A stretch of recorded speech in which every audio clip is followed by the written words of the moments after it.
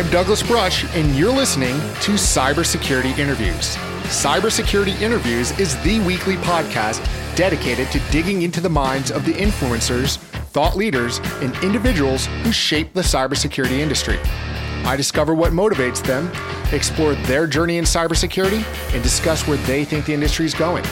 The show lets listeners learn from the experts' stories and hear their opinions on what works and doesn't in cybersecurity.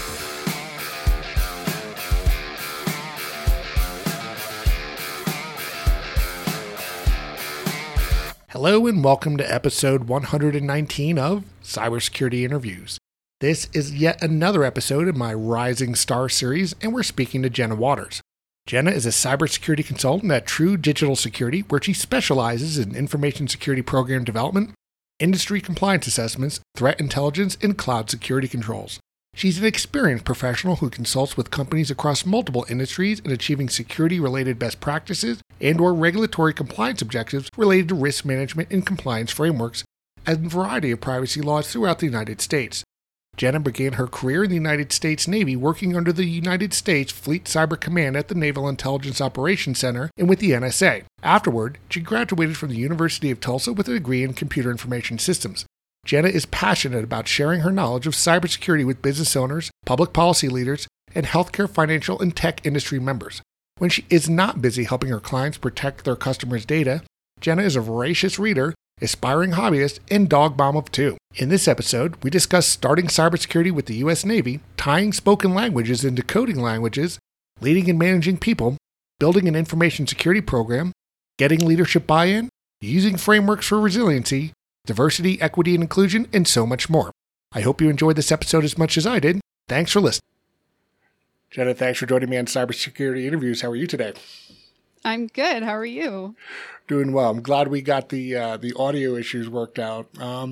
Where are you located, by the way? So I'm actually located in Tulsa, Oklahoma. So, smack in the middle of the country. It's like 2-3 hours flight from anywhere then. Yeah, except for like the farthest state. So I think California is like a 3-hour flight, a 4-hour flight, depending on where Gotcha. you're going. Yeah. Are you originally an Oklahoma native? I am. I was born and raised in Tulsa. I did do my excursions out in the rest of the world. I lived in California for a while, in Hawaii, which was fun for a while, and moved back here for school. Nice. So tell us a little bit about yourself and how you got involved in what we're calling cybersecurity these days. So I initially got involved sort of with my work with the United States Navy. So I'm a United States Navy veteran. I joined right out of high school just because, didn't know what I wanted to do with my life. Like so many kids, and I don't know, college just didn't appeal to me at the time. And neither did college debt, to be perfectly honest. So I joined the Navy. I became an intelligence analyst and threat analyst. Worked there for 4 years, 6 years total. So 2 years training, 4 years operational. And then from there, went to, moved back to Tulsa, went to the University of Tulsa, where I majored in computer information systems with a minor and focus in cybersecurity. And now I work at True Digital Security, a consulting firm where I consult in cybersecurity, risk assessments, PCI assessments, the whole gambit of things. Understood. And with your time in the Navy, I know I've spoke to quite a few people that really were in Air Force and Army Navy intelligence in the 90s. In your period of it, what did you see that maybe prepared you for some of the stuff that you're doing now? I mean, had some of the threats evolved? Were there different types of maybe technology, different types of things that you found yourself using more readily that you now are incorporating into your kind of day-to-day? So, I mean, the threats evolved, but I think a lot of times the strategies and tactics that we applied are very similar. It's just the threats that changed, the threat landscape changes, as well as the tools that we use. I mean, obviously, those are going to be quite a bit different than they were in like the 90s or even early 2000s. So, I gained a lot of experience working on highly technical systems, computer systems that I definitely still use to this day. I also was sort of I was also a foreign language. I also worked in foreign languages, so I'm fluent in Korean, and I think that also is a weird tie-in, but it really helps you learn code and really helps you learn computer languages, just because it's a very similar skill set. It's actually works the exact same parts of the brain, so that really helped as well. So I became pretty adept at scripting and things like that, and working with computer syntax. So that definitely helped. Which did you start with first, foreign language or computer language? Foreign language. Why Korean? I must. I mean, I took Russian in probably one of the first U.S. state classes that we started doing it in the 90s. For whatever reason, I found it was interesting, but that was about it. That was my only drive. I was told to. The military, that works too. Yeah. So the military bases it on test scores. The higher you score, the more difficult language you get, with like Chinese, Korean, Arabic, and Farsi being some of the harder languages. And then it kind of goes on down until you get to the Romance languages like French and Spanish. So the higher score you got, I guess I'm kind of accidentally humble bragging, but the higher score you got, the harder language you were assigned. So that's how I got it. That's good. So, I mean, with that too, was there structure? When you look at things, and I'm not very good at any of the APAC languages when I look at them, even though I have to come across them occasionally. But I know there's structure and syntax, and also just the general. I mean, it's just very different than I'm used to in your Anglo-Saxon kind of languages. Yeah. So it's very different, and I think that exposure it worked that part of my brain to the point that once I really got into my actual work, and then I went back to college, and I was really using a lot of heavy coding languages, or like, I remember taking a Java course and being like, why are people struggling? Or, scripting. It's just once you know how to manipulate syntax, regardless of whether it's a computer program or a foreign language, once you learn how to kind of navigate that, it's the same skill, just applied in a very different environment. Interesting. Yeah. And with that too, also when you were in the Navy, you were team leads. How did you fall into more of a leadership position than, maybe just kind of being on the side? I think you said it well. I fell into it.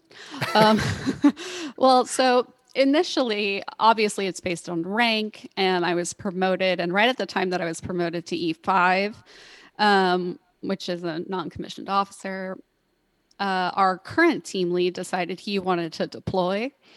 And I like how he volunteered to deploy. He was in the Air Force, and he volunteered to deploy to the Middle East for a year. So because he and I were of the same actual rank, I just kind of was the default in a way. And I was also the most experienced on the team. So I was the one that got pinged for the job. And, it was the best experience I think I've ever had, because at a very young age, I learned what it takes to be not just a leader, but a manager of people. Because whether you're in the military or you're working in the private sector, people will always be your best asset, but they will also always be your most complicated. I can agree with that. Having managed many teams, the dynamics of it, and how were or maybe were there some lessons learned from that you would say, hey, if somebody else was getting into this management leadership positions at a young age, say, hey, here's some commonalities, things that you need to look for. Because, whether it's a military mission or a corporate mission, you have some objectives you have to get done. And then you have to wrangle, I say it's like wrangling the cats, trying to get everybody going in the same direction and getting, humans are humans. It's difficult. So what were some of the things that maybe you have as takeaways that were really stood out to you in that role? So I think for me, one of the key takeaways was, this is my team. And ultimately, their successes, their failures, their training, their organization, all of it is my responsibility. And to me, what that meant and what I learned that it means, and this is how I approach any teamwork I do now, is that I may be the leader of this team, but we're all in it together. However, if something were to go wrong, or if someone were to make a mistake, my job is to correct it, but it's also to sort of be a buffer between them and higher leadership. It's to make sure that anyone above me understands that I was in charge at the time. Therefore, it was my responsibility if something went wrong, and making sure that they were enabled to do their job without worrying about whether or not I was going to stand up for them or I was going to go to bat for them. I wanted to make sure they knew that I had their backs. And that to me is something I've definitely carried on into the private industry. Another thing is, you're going to make mistakes. And some of the best things you can do is seek out mentors, especially if you're relatively young and you step into a leadership or a managerial role. And whether you're young in age or young in your career, the best thing you can look for are mentors who've been there, people who can help you navigate the intricacies of managing people, or as you put it, herding cats. Because it is difficult, and it's definitely one of the harder things to do, I think, even in cybersecurity. Yeah. And what were some of the things you looked for in early mentors, characteristics that you sought out in trying to find somebody to help you? People who are okay with disagreement, and who are okay.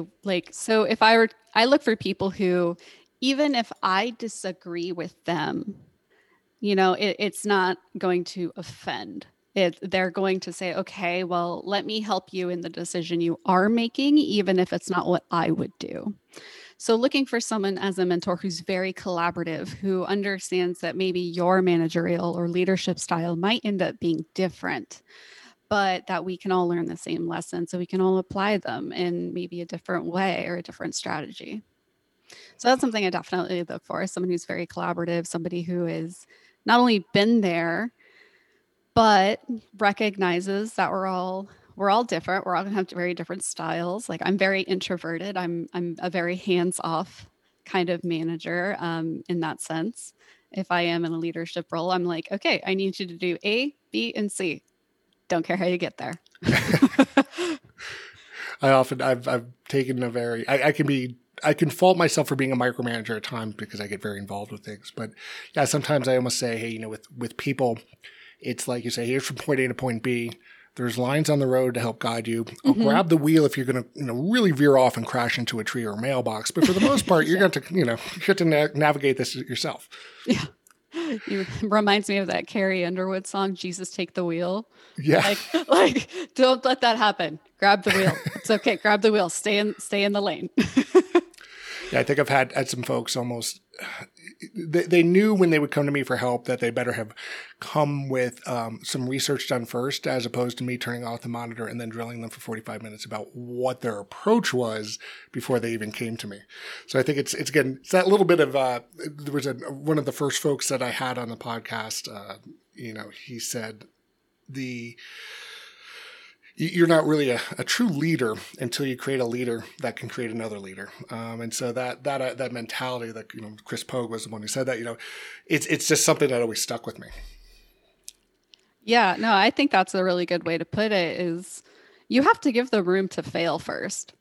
I believe that you have to give anybody who's underneath you room to fail and learn from that. If you just, if you just fish for them, they're never going to learn how to fish. Exactly. So with that, when I've looked at things and I try to break down security programs in my mind in a certain way, and I'm curious on your take of, you kind of have almost these three layers, for lack of a better way of putting these, almost kind of macro layers, where you definitely have the folks that are more hands-on keyboard, the analysts, technical, the doers.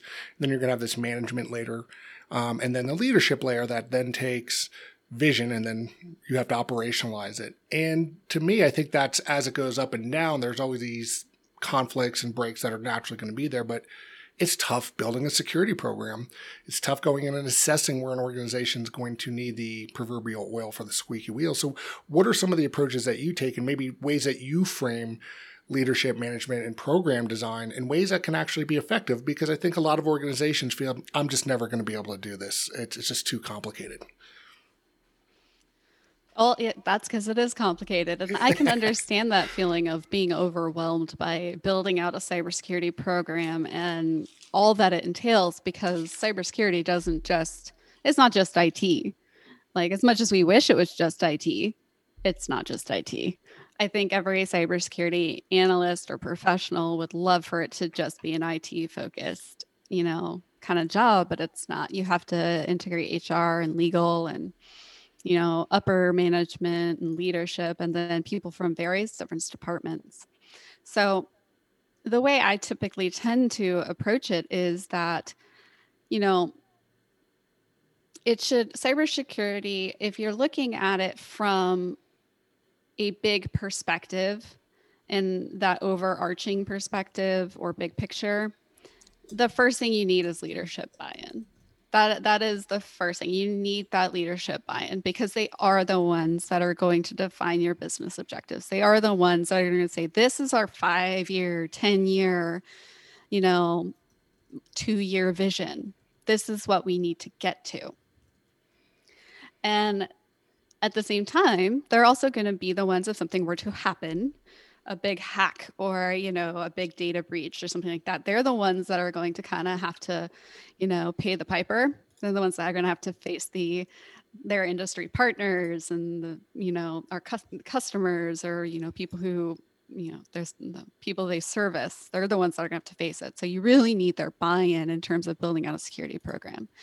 And they should absolutely be endorsing, doing what it takes and investing in cybersecurity, obviously to a reasonable amount, to incorporate cybersecurity, not just as IT, as much as we wish it could just be IT. It has to be throughout the entire organization. It has to be user training. It has to be physical security. It has to be, testing and drills, and all sorts of things go into it. And then from there, you have your managers, the people they kind of go to who say, the leadership goes to and says, okay, we have this vision, so we need you to do it. We need you to actually paint the picture of this vision that we have. And those individuals, that's what I mean when I say, like, they should be the buffer. They should be the ones between your technical analysts, your cybersecurity analysts, your engineers, and leadership. They're the ones that should come, that when something goes wrong, they stand sort of between leadership and, the team. And they say, okay, well, we messed up, so let's fix it. They should be the ones that allow their team members that room to fail so they can grow. But they're also the ones that are going to go to leadership, and they're the ones that have to convince leadership to invest in specific tools, to invest in specific strategies and tactics. I actually think that it's harder to be in that mid position, that mid managerial position, where you have to work with your team, be a part of your team, and help them achieve the mission and objectives that you have set them. And then to also turn around and go to leadership and say, well, we need to invest in this. And I know it's going to cost a lot of money, but it's something we actually need. Or to say, this is a huge threat. We need to take the time to assess it and mitigate it and implement strategies to do so, to prevent something like, I don't know, a Colonial Pipeline hack, those kind of things. So I think that that's probably the hardest position to be in. And then you have your technical analysts, your cybersecurity analysts, your engineers, who, in my experience, those people love what they're doing most of the time. And that's exactly what they want to be doing. And if I was them, I would say, okay, I know people who love being engineers. I know people who love being pen testers. I think for them, though, it's very important in order to truly execute the vision to the best of their ability and to execute upon objectives, is to understand that in most organizations, you are a support function. Your job is to support the business so the business can support the employees and, create livelihoods and, sell their products or, create services. And so I think that that's really important to understand. A lot of times, and I remember even as a technical analyst and a cybersecurity analyst, you're really into your job, you're really into your weeds, and you forget that what you're doing is meant to support a bigger vision. And I think it's really important for those individuals to remember that, and maybe to maybe just take some time to invest in the business you're working for mentally. Maybe if you want to financially, you could do that too. Hey, many works. That's part of the comp plan these days. So with that too, as it's particularly, and I've had this debate with folks in the community, and particularly where I came from, things being very, very strongly IT centric, 80s, 90s, and early 2000s before we really kind of developed this as a business support function. IT was IT. It was to support the IT business. And now I'm like, well, IT supports the business, so let's just skip the IT nomenclature. But I've continued to face challenges in trying to reshape the way that we bring folks into the industry. Say, well, look, I'm working with folks that have business skills, communication skills. I can teach them the technical skills, and that stuff can scale and stuff. But people that really understand why we're doing things become a challenge. Have you seen that as an issue too? And maybe is it getting better? I have seen it as an issue, but I also think it's getting better.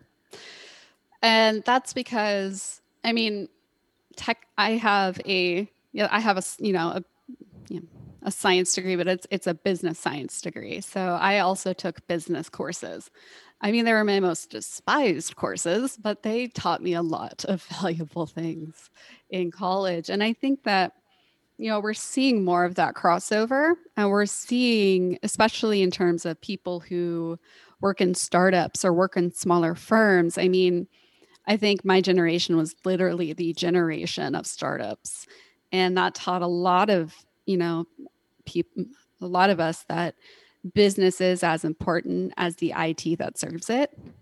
I think I'm lucky in the sense that the company I work for, our services are cybersecurity. So, I guess I am the product, but, I think it is changing. I think it is changing for the better. I think people are getting out of their silos. And I think cybersecurity is a big part of that, because we're starting to see the effects of, cybersecurity hacks, affect the daily lives of, Americans or people across the world. We're starting to see it less as an IT issue and more of as, oh, this is everybody's issue. Everybody has email. Everybody has a mobile device. Most people have a mobile device. Everybody has a computer or, uses a laptop, and maybe uses two laptops. I've seen, individuals in like a finance department have a laptop, a tablet, two phones. They have devices, so many devices assigned to them, and that's just by the company.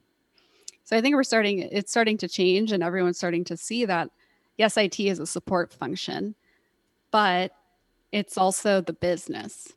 Most people, IT is literally the infrastructure of the business a lot of times. And I think people in IT are starting to see that what they do has a direct influence, what they do or do not do has a direct influence on how well the business does, how well the business can operate in their day-to-day life, like their day-to-day activities. And they're really starting to see that, oh, again, IT is that it's that bone and infrastructure of almost every single modern business that we have today. If something in IT fails, this could bring down this whole operation for a day or 2 days, or worse, a week or a month. So I do think I was going to say, it's, one of the things too, is like, I think we're getting better as an industry to communicate this and say, hey, look, we're trying to come meet the business folks at least halfway, if not more. But one of the things that, maybe that got pushed back on me a little bit was like, well, hey, it's, this is a two-way street. The business sometimes doesn't appreciate what we do to secure and support the business.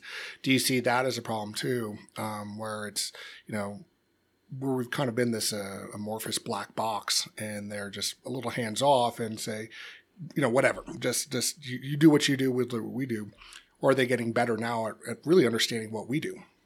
I think in general, I want to be optimistic and say it's getting better. But in my real world experience is that it's kind of 50-50.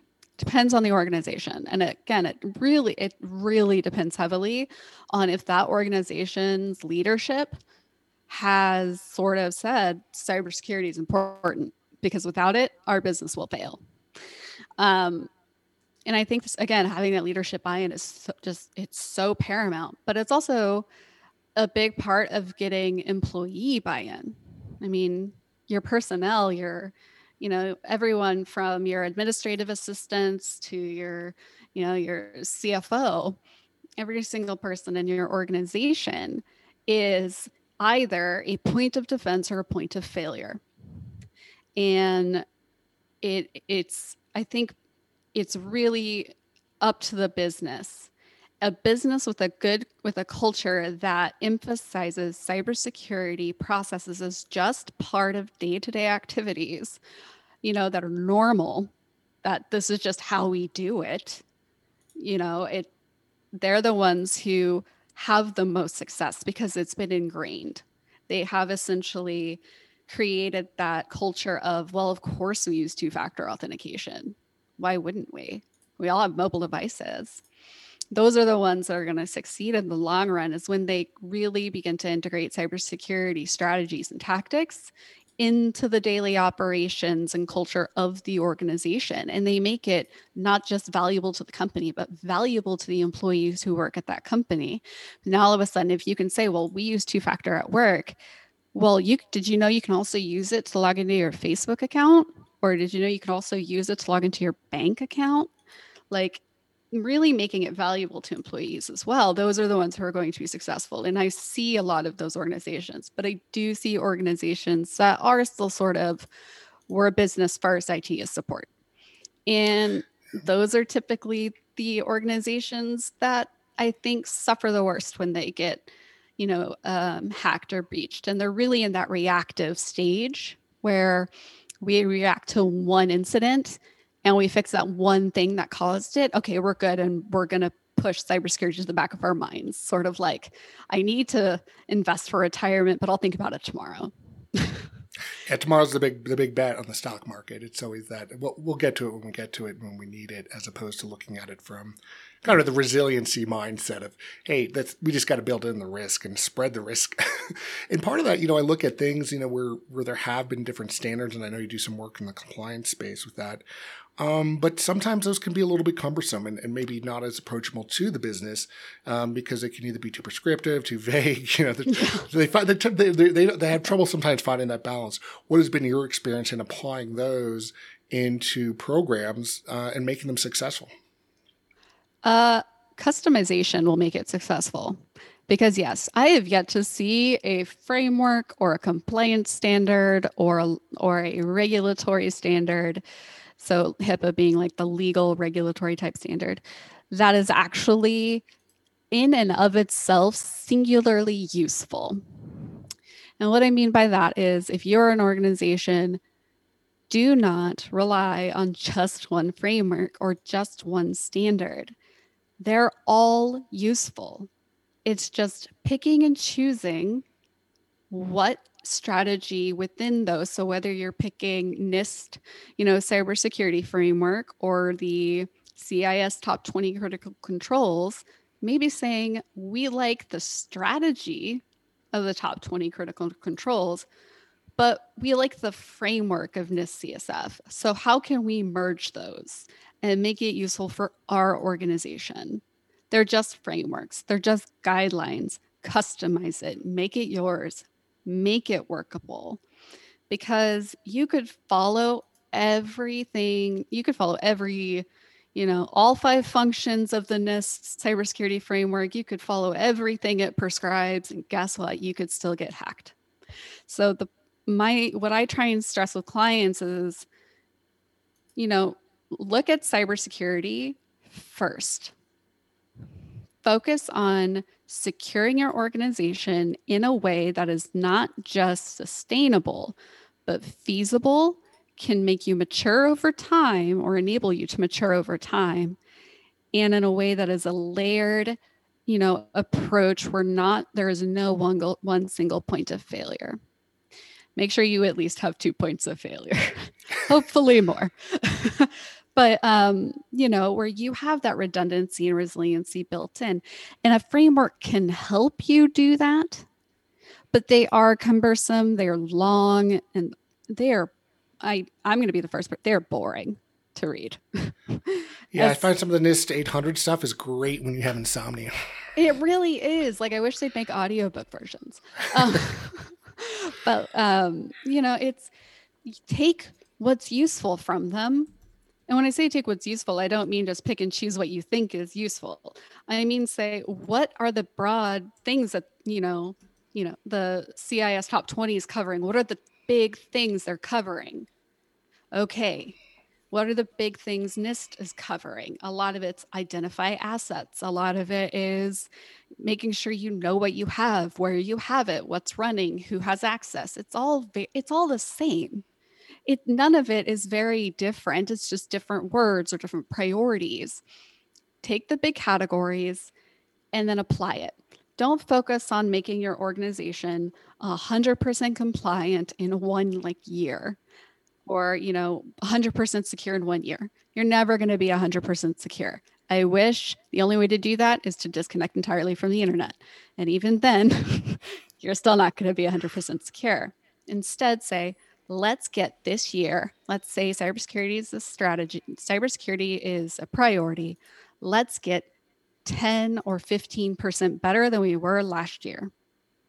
And then keep doing that. Do it in every department, in every business unit. Say, I want accounting to be 15% more secure than this year than it was last year.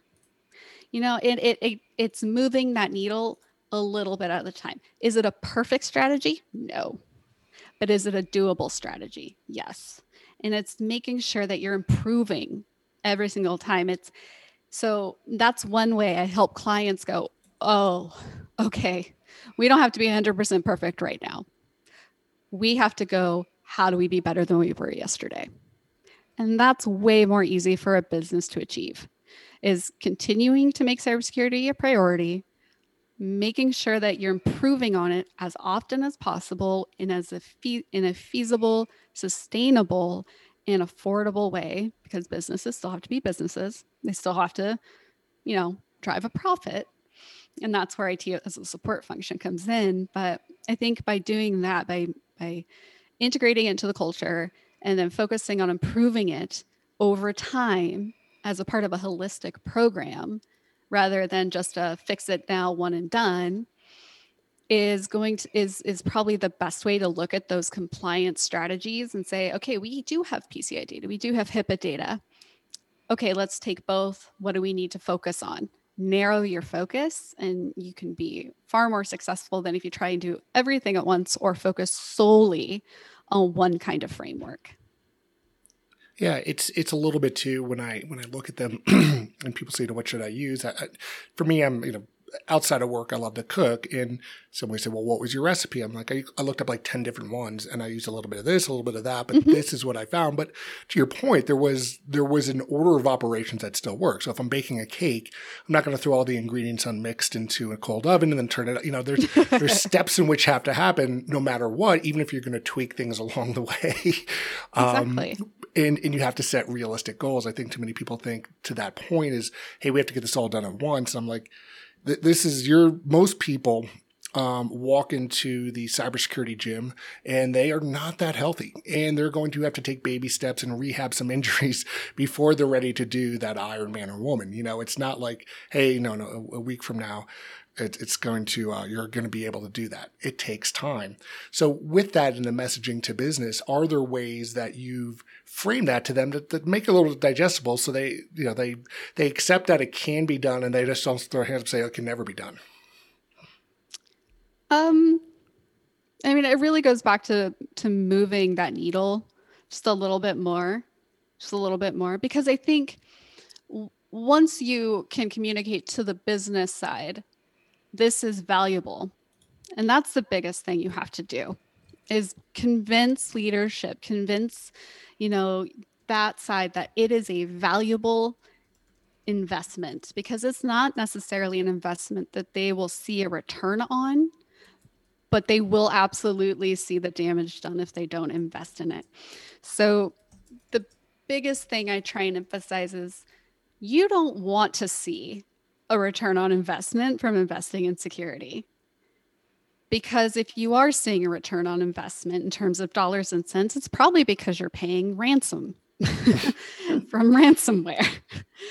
But what you want to look for is, wait a minute, we're in such an, let's say, I'm going to use it just because it's a real simple example and it's in the news right now. But, Colonial Pipeline hack. That's a big artery. That, if for anyone who doesn't know, it was the hack for that pipeline that goes from Texas all the way to New York, I think. It's like the biggest one on the East Coast. And it was shut down. Well, if I'm a pipeline and maybe I'm a smaller one, or I'm a natural gas company, or I'm an oil and gas company, and I'm looking at this ransomware that hit this one pipeline and the organizations that were affected by that ransomware, but we were not affected. And we have done our due diligence. We've, investigated our systems. We've made sure that we understand the signature of the attack, what to look for. We've done all this, and we can, with relative confidence, so I'd say at least a 90% confidence, say we were not affected by that. That's your return on investment, is seeing an attack happen in your industry, and not just in your industry, but maybe also in your region, across multiple organizations, and you were not affected, and maybe you even have indications of being targeted. And this is where it comes to the point of that middle management, of making sure your leadership knows this happened, but we weren't affected because we did A, B, and C. If you can do that, if you can go to your leadership, or if I can go to leadership and I can show them this, that right there is your return on investment. It may just be a report, but that means that the business can continue to be the business. It can continue to provide jobs to its employees. It can continue to provide products and services to customers. It can just continue to do its day-to-day operations. And that's how I kind of try and communicate it. What I also try and communicate to leadership in order to get them to, sort of get there to how do you invest in a cybersecurity program, is at the end of the day, you as leadership will define the next 5 to 10 years of success in this organization, whether you're there or not.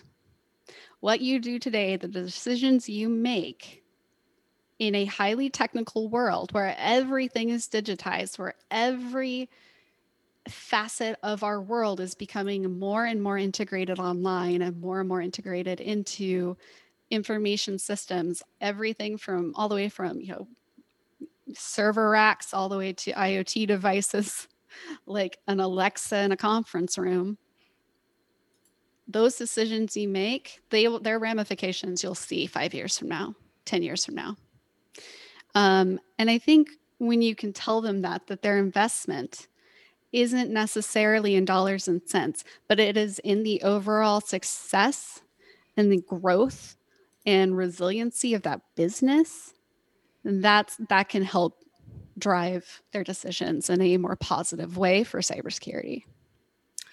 Love it. It's one of the things too, is when I go in and I'll ask an organization, I say, okay, let's start an assessment. I'm like, cool, how do you keep the lights on? And they're like, I'm sorry. I'm like, yeah, what, what do you do here? How do you, and not only to really break it down from point A to point B, and let's secure that. And they're like, oh, yeah, that's not a crazy ask, is it? No, it's not. It's like, oh, we just have to put locks on the breakers. Yes. Yeah. I don't know much about electricity, so. I try to stay away from my wife keeps me away from the power tools and electricity. But one of the things we were talking about too, a little bit before we hit recording is, we started recording was, too, and one of the things I've been championing as much as I can this year is as well as promoting up and coming stars like yourself, but, the lack of diversity. Let's, call it what it is. It's just, we are a very white male, cis male, able-bodied, middle-class kind of industry as far as profile. How have you had to navigate that? Because I have to imagine, there's more people that I talk to that, quite frankly, don't look like me or even have my background. I said, yeah, I've had to navigate some pretty sometimes toxic situations. Yeah, it is. I think so. In a weird way, I think I was primed to be in a very male-dominated sort of sphere. IT in general is very male-dominated, but cybersecurity, for some reason, it's just like the hangout for us as white dudes. But the military sort of primed me for that. I got very used to working not just with men, but with women working and outnumbered by men, which is, and the way I have sort of, I guess, approached my work is one of two ways. I go back to mentorship. I look for female mentors and I also look for male mentors. I look for both. And I don't stick to just one. I look for multiple people who are either in leadership or who are just better at doing something than I am. And making sure that I not only foster those relationships, but that I do so in a way that is, equitable, collaborative, communicative. It's not always easy, but it is always valuable and you always learn something from it. And I think that while there seems, and it does feel like there's a lot of barriers, is particularly for women, I think those barriers are slowly being chiseled down. I don't want to say that we're like kicking doors down, but we are chiseling away at it, which is good. But I think if we want to attract more women or more people of color or more non-cis individuals into cybersecurity, one of the best ways to do that is education. One of the best ways to do that is telling young girls, whether it's you're a man in cybersecurity and you just telling your daughters, no, you're good at math. No, you're good at science. No, you're good at computers.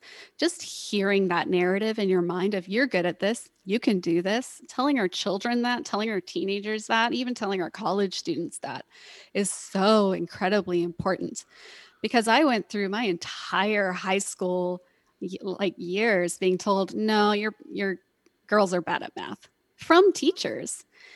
I go to college in my late 20s and all of a sudden I'm actually really good at calculus. And I'm like, what the heck happened? Mm-hmm. Where was that? Everyone told me I was bad at math and all of a sudden I'm not. No, it's about changing that narrative, starting in education, but it's also for people now and for women now in organizations, it's saying, okay, yes, tech and cybersecurity used to be the center of the proverbial boys club.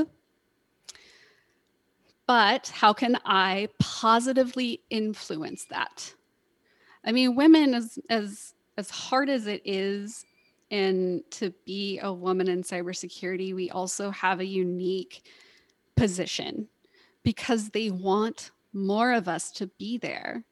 They want a more diverse perspective in technology and in cybersecurity. And I think knowing that there is that desire as a woman in that position, what we do, we are in a unique position to help bring up other women or people of color. And the biggest way to do that is advocate for each other. I always advocate for talented, unique women who I know maybe they aren't serving in a specific role right now, but I think they'd be fantastic in it, in another one. I'm always look to advocate for those other women.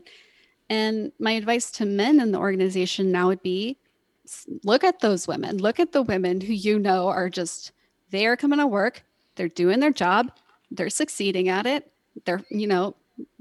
They're just nose to the grind and doing what they do every single day, and they're being successful, and they're talented and motivated and ambitious. Look at those women, advocate for them, mentor them, just invite them to lunch. It's like, if you're going to lunch with a bunch of, like your team members and you're all dudes, just invite them to lunch, include them. It's that simple. It doesn't have to, it's complicated, but there are solutions to help create that more positive atmosphere. And one of the biggest ways to do that as either a man or a woman in the industry is advocate for the ones coming up behind you. And that's whether they're men, whether they're women, people of color, advocate for them. Because if you're already in the industry, you have the power to do that. And it's one of the biggest things that's made a big impact on my career is I've sought out those mentors, and they have advocated for me every step of the way. And I wouldn't be where I am today if I had not done that. I can't even think of a better way to end this. I mean, that was just perfect. I mean, that's it's right in line with what I'm seeing, because we keep having these talks about, there's this talent shortage, skill shortage. I'm like, there are plenty of people. I'm thinking the problem is us. And how we hire, retain, and recruit. It's not. Oh, it so is. We need to fix it internally. I mean, how many times have you looked at an entry-level job that requires 5 years experience, 2 certifications, and, like mastery of Python and JavaScript? You're like, this is an entry-level job. Yeah. Who spent out, who has a student loan debt that went to school for 10 years that to just get in the door. I mean, it's unrealistic. It is unrealistic. So maybe look at someone who's working at an IT help desk who really wants to be in cybersecurity and go, how do I help them do that? Love it. Well, Jenna, where can people find you online? So you can find me on LinkedIn at Jenna Waters. That's Jenna with 2 N's. Waters, like it sounds, Waters.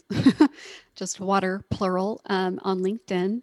Or you can find me at my company's website, which is www.truedigitalsecurity.com. Awesome, Jenna. I greatly appreciate you taking the time today, and I'll be sure to put that stuff in the show notes so people can find you online. Fantastic. Thank you. I really enjoyed being on today. My pleasure. Thank you so much. Thank you so much for joining us today on Cybersecurity Interviews. I hope that you enjoyed this interview as much as I did. Please go to cybersecurityinterviews.com where you can find every episode, including show notes and links for each guest. There you can also find social media links and to sign up for new episode notifications. Thanks. We'll talk soon.